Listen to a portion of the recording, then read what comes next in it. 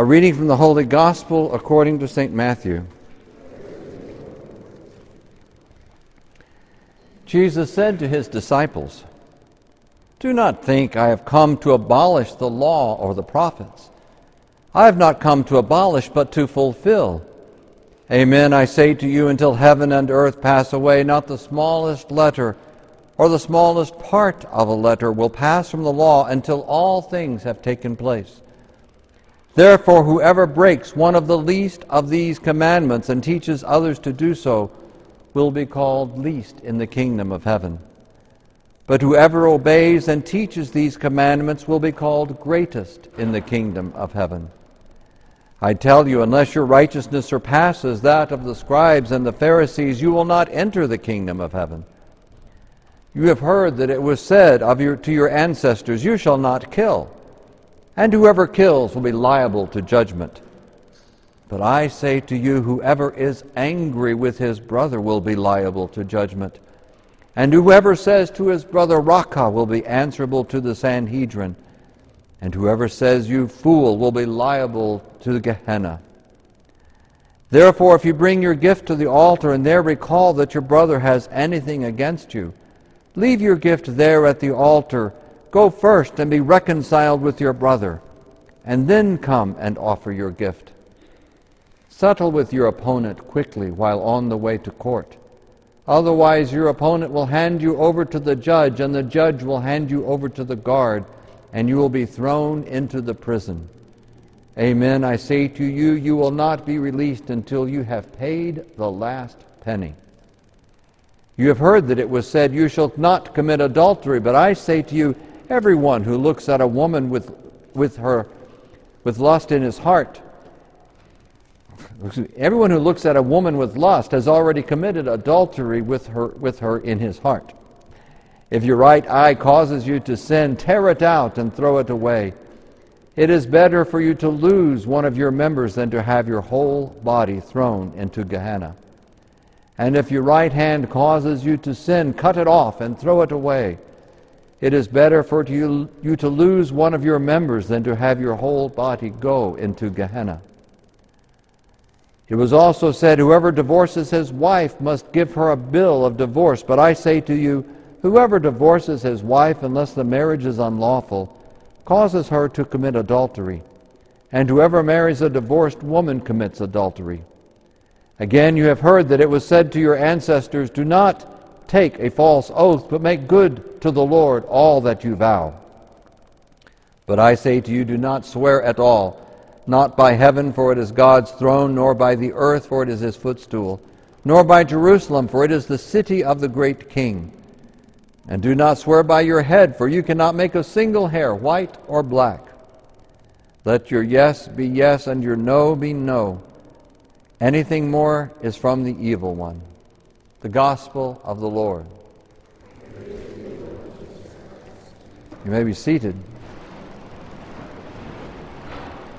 So I see a number of children in Mass today. So would the children like to come up? We're going to have a little children's homily. If you're new here, we do this every week. We invite the children to come up, and we have a little children's homily. Come on up. Yes, we have one little brave girl, and more of you. Everybody come up. If you're 12 or under, come on up and have a seat with me on the floor. And make sure I've got all my puppets. Here we go, missing one. Yeah, come on up. Come on up. My sister didn't want Your sister what? to. She didn't want to come? That's okay. We won't make her. Hi. How are y'all today? Good. Excellent. I'm glad you're here. We're going to talk about this girl right here. Do you know who she is? Annie. Yes, we know who this is. Annie. Everybody likes Annie, right? Annie was a really sweet little girl, but you know, unfortunately, her parents died and she became an orphan. And at the time, most orphans grew up in orphanages, and so Annie lived in an orphanage. And unfortunately, the person who was in charge of the orphanage was a very mean person. Her name was Ms. Hanrahan. You remember from the movie? Ms. Hanrahan. Ms. Hanrahan was very mean to Annie, wasn't she? And she would say things like, "Clean up the floor, you won't get any supper." And Annie was very afraid, and she tried to do her best, but a lot of times she'd make a little mistake, and Miss Hanrahan would punish her. And so Annie was very afraid of Miss Hanrahan, so much so that she ran away. And when she ran away, she got a new friend, a dog. Do you remember the dog's name? Okay, trivia question. Who knows Annie's dog's name? Sandy. Sandy. So Annie got a friend named Sandy as a puppy dog. Did you know? I did not know. Your cousin has a dog named Sandy too? Oh, that's special. But it's not just. Doesn't look just like this one? Okay, well, it's with there. It's different. And it's big. It's bigger. Okay, a bigger dog named Sandy. Okay, so Annie and Sandy were happy, but Annie was really kind of young. You know, she wasn't able to get a job, and she got hungry, and Miss Hanrahan found her and took her back to the orphanage, and Sandy had to hide because Miss Hanrahan wouldn't let the dog in the orphanage. So Annie was afraid and tried to work real hard again, but then something really special happened. Daddy Warbucks came to adopt Annie, and Daddy Warbucks became Annie's daddy and took her away from Miss Hanrahan, and they were very happy together. And Annie loved Daddy Warbucks, and Daddy Warbucks loved Annie, and they went and got Sandy, and so all three of them were all happy together. And sometimes Annie, like all children, had to do chores around the house, had to clean her room and things like that. Do you girls keep your room clean? Well, Sometimes cleaning the room is hard. But you know, this is what Annie discovered. When she had to do cleaning for Miss Hanrahan, she didn't like it, and she was always afraid, because she was afraid of Miss Hanrahan. But when she had to do chores around the house for Daddy Warbucks, then it made her happy, because she was part of a family, and she loved Daddy Warbucks, and she liked to do good for him. So what she did out of love was fun and full of joy. And what she did because she was afraid did not make her happy. did you know I bought my... So anyway, sometimes it's that way with us and God, right? Sometimes, you know, if we feel like we have to do things for God because we have to, we might not like it. And sometimes we get to the point where I just don't want to do that anymore. But if we do things for God because we love God, then it makes our lives happy. Just like when we do things for our family and for our parents and for our brothers and sisters, it makes us happy because we do it because we love them. I never seen that movie. You haven't seen that movie? Ask your mommy to get rent the movie Annie to show you, okay? I love that. My favorite part of the Mass, right? All right, so Jesus was a traveling evangelist. And now, when I was a kid growing up, we had traveling evangelists. They would come to town, and they would throw sawdust on the dirt floor, and they'd set up a big tent, and the evangelist would preach for a week, and he would preach some hellfire and damnation, and people would sing and laugh and cry, and it was always a good thing. It was very entertaining to have the evangelist come to town. And then at the end of the week, he would pack up his tent and everything, and he'd move on to the next town. And he'd set up the tent, throw the sawdust down, and he would preach pretty much the same sermons he preached before, right? Because he was a traveling evangelist. He only had to have a half a dozen sermons. He just preached them in different places because he had a different audience. Now, today with radio and television, these traveling evangelists have to be a little bit more creative. But in that day, a half a dozen homilies was all you needed. And it's kind of the same way with Jesus.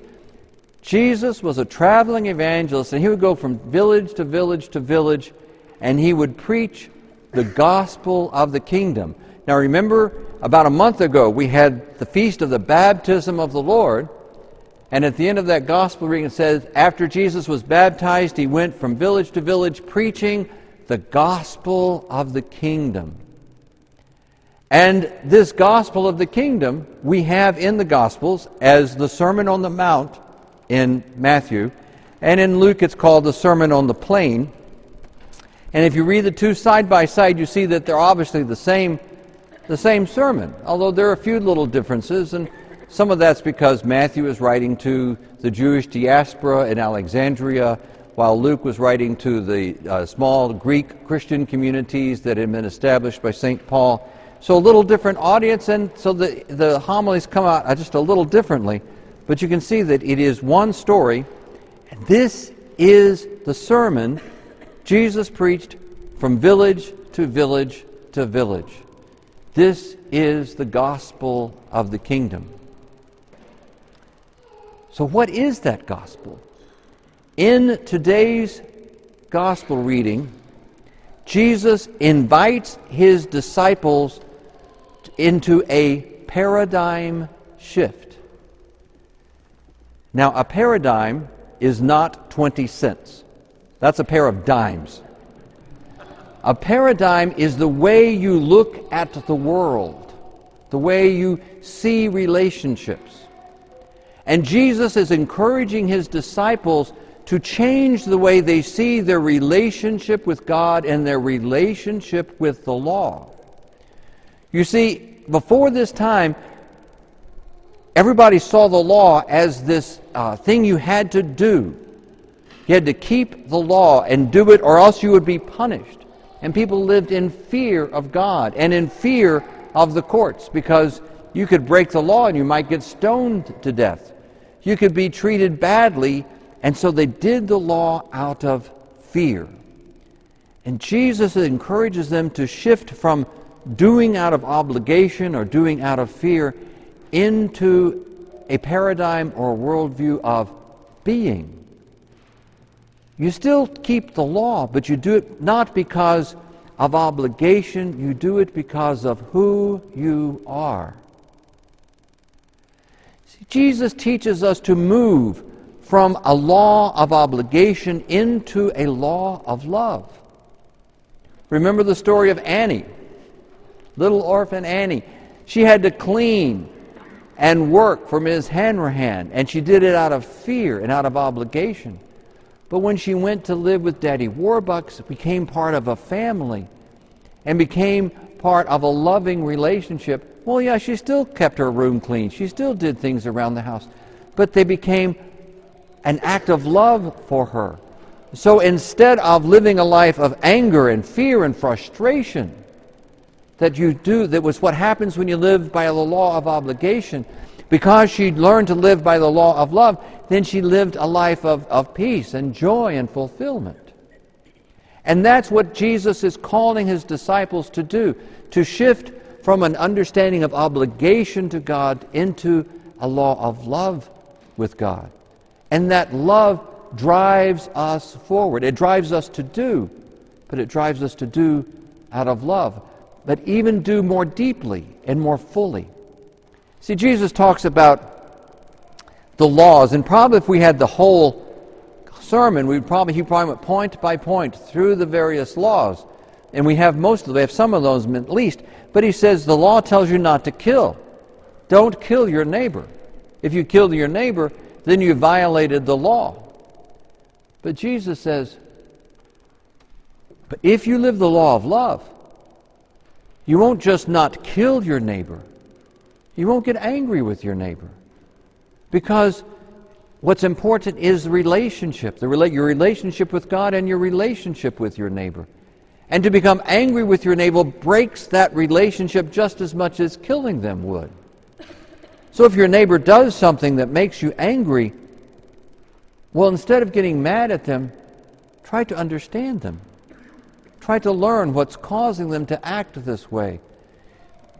Live by the law of love, and then you'll not only fulfill the original law, but you go much deeper. It's much more focused, much more powerful. And Jesus goes through these various laws, saying that if you live by the law of love instead of the law of obligation, then your life is so much more full, so much richer. You don't just do the things that you have to do. You do so much more because you're doing it out of love now, and now not out of obligation. Now, in a lot of philosophies, they argue this dichotomy between being and doing. And there are those who emphasize being, and they tend to emphasize meditation and consciousness. And those who emphasize doing tend to emphasize things like service and care for the planet. But Jesus is teaching us that what we do because of being. That as we live in the life of relationship with God and relationship with our neighbors, then being flows into doing. Our doing comes out of our being. And so many of us tend to relate to God kind of like a boss. We see ourselves as employees of God. That we have these rules and regulations that we're supposed to keep. We have these obligations. Like getting to Mass on Sunday. Maybe that's why some of you are here, because, it's Sunday, it's my obligation, I get to Mass. And that's not a bad thing. But if you come to Mass not out of obligation, but out of the joy and the love of spending this time with Jesus, of receiving His body and blood, of being in fellowship with your neighbors.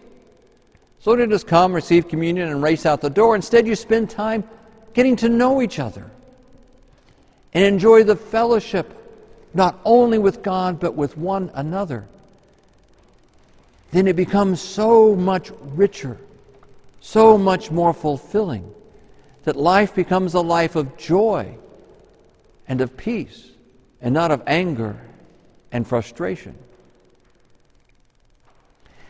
In the passage we had from St. Paul's letter to the Corinthians, we hear this passage often, right? Eye has not seen, ear has not heard, what God has prepared for those who love Him.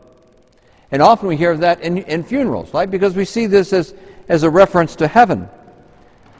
But the very next line says, but God has revealed it to us in the Spirit. See, St. Paul is not speaking of heaven specifically. He is speaking of our life here and now in the Spirit. That we associate heaven with being in God's presence and worshiping and being in peace and in fulfillment. And St. Paul is saying, if you live in the Spirit, you have that right now. You have the life of peace and joy and fulfillment now in this present age. And Jesus talks in His homily a lot about Gehenna. And a lot of times we associate Gehenna with hell. In fact, I got tripped up. The ordinary uses a different translation and it translated it hell. But the word there is Gehenna. And Gehenna is a real place. Did you know that? Gehenna was the Jerusalem town dump. And 2,000 years worth of refuse and garbage had been tossed into this dump called Gehenna. And at some point in time, it caught fire. We don't know how or exactly when. But in Jesus' day, there was this subterranean fire going on in this place of Gehenna, this town dump. And so smoke would smolder out of it. If you've traveled in Pennsylvania where the old coal mines are and you see that some of those coal mines are on fire and the smoke is just coming up out of the ground, it's really kind of spooky. And that's what it was like, the smoke just coming up out of this dump all the time because the fire never ended. So Jesus is saying, live by the law of love instead of the law of obligation so that you don't spend your life in the sewer. Don't spend your life in the dump. Jesus preached the law of the kingdom, but He also said the kingdom of God is among you. It's here. It's now. It is for you to enjoy the worship of Christ, the relationship with God as your Father, with Jesus as your Savior, the relationship with one another, in joy and peace and fulfillment now. God invites us to move from this sense of being God's employee to being God's family. We're not the employees of God. We are the children of God. And so that which we do out of love, out of joy, out of relationship with God our Father, with Jesus our Savior, with one another as the brothers and sisters of our family. Jesus invites us to move from obligation to relationship, to love, so that we can enjoy this life. We can do the same things that we ought to do, that we should do, but not because we should do, but because we do them out of love love for God, and love for one another. And in that transformation, we live the life of children of God. And as children of God, we know the joy, the peace, and the fulfillment that Jesus always promised us.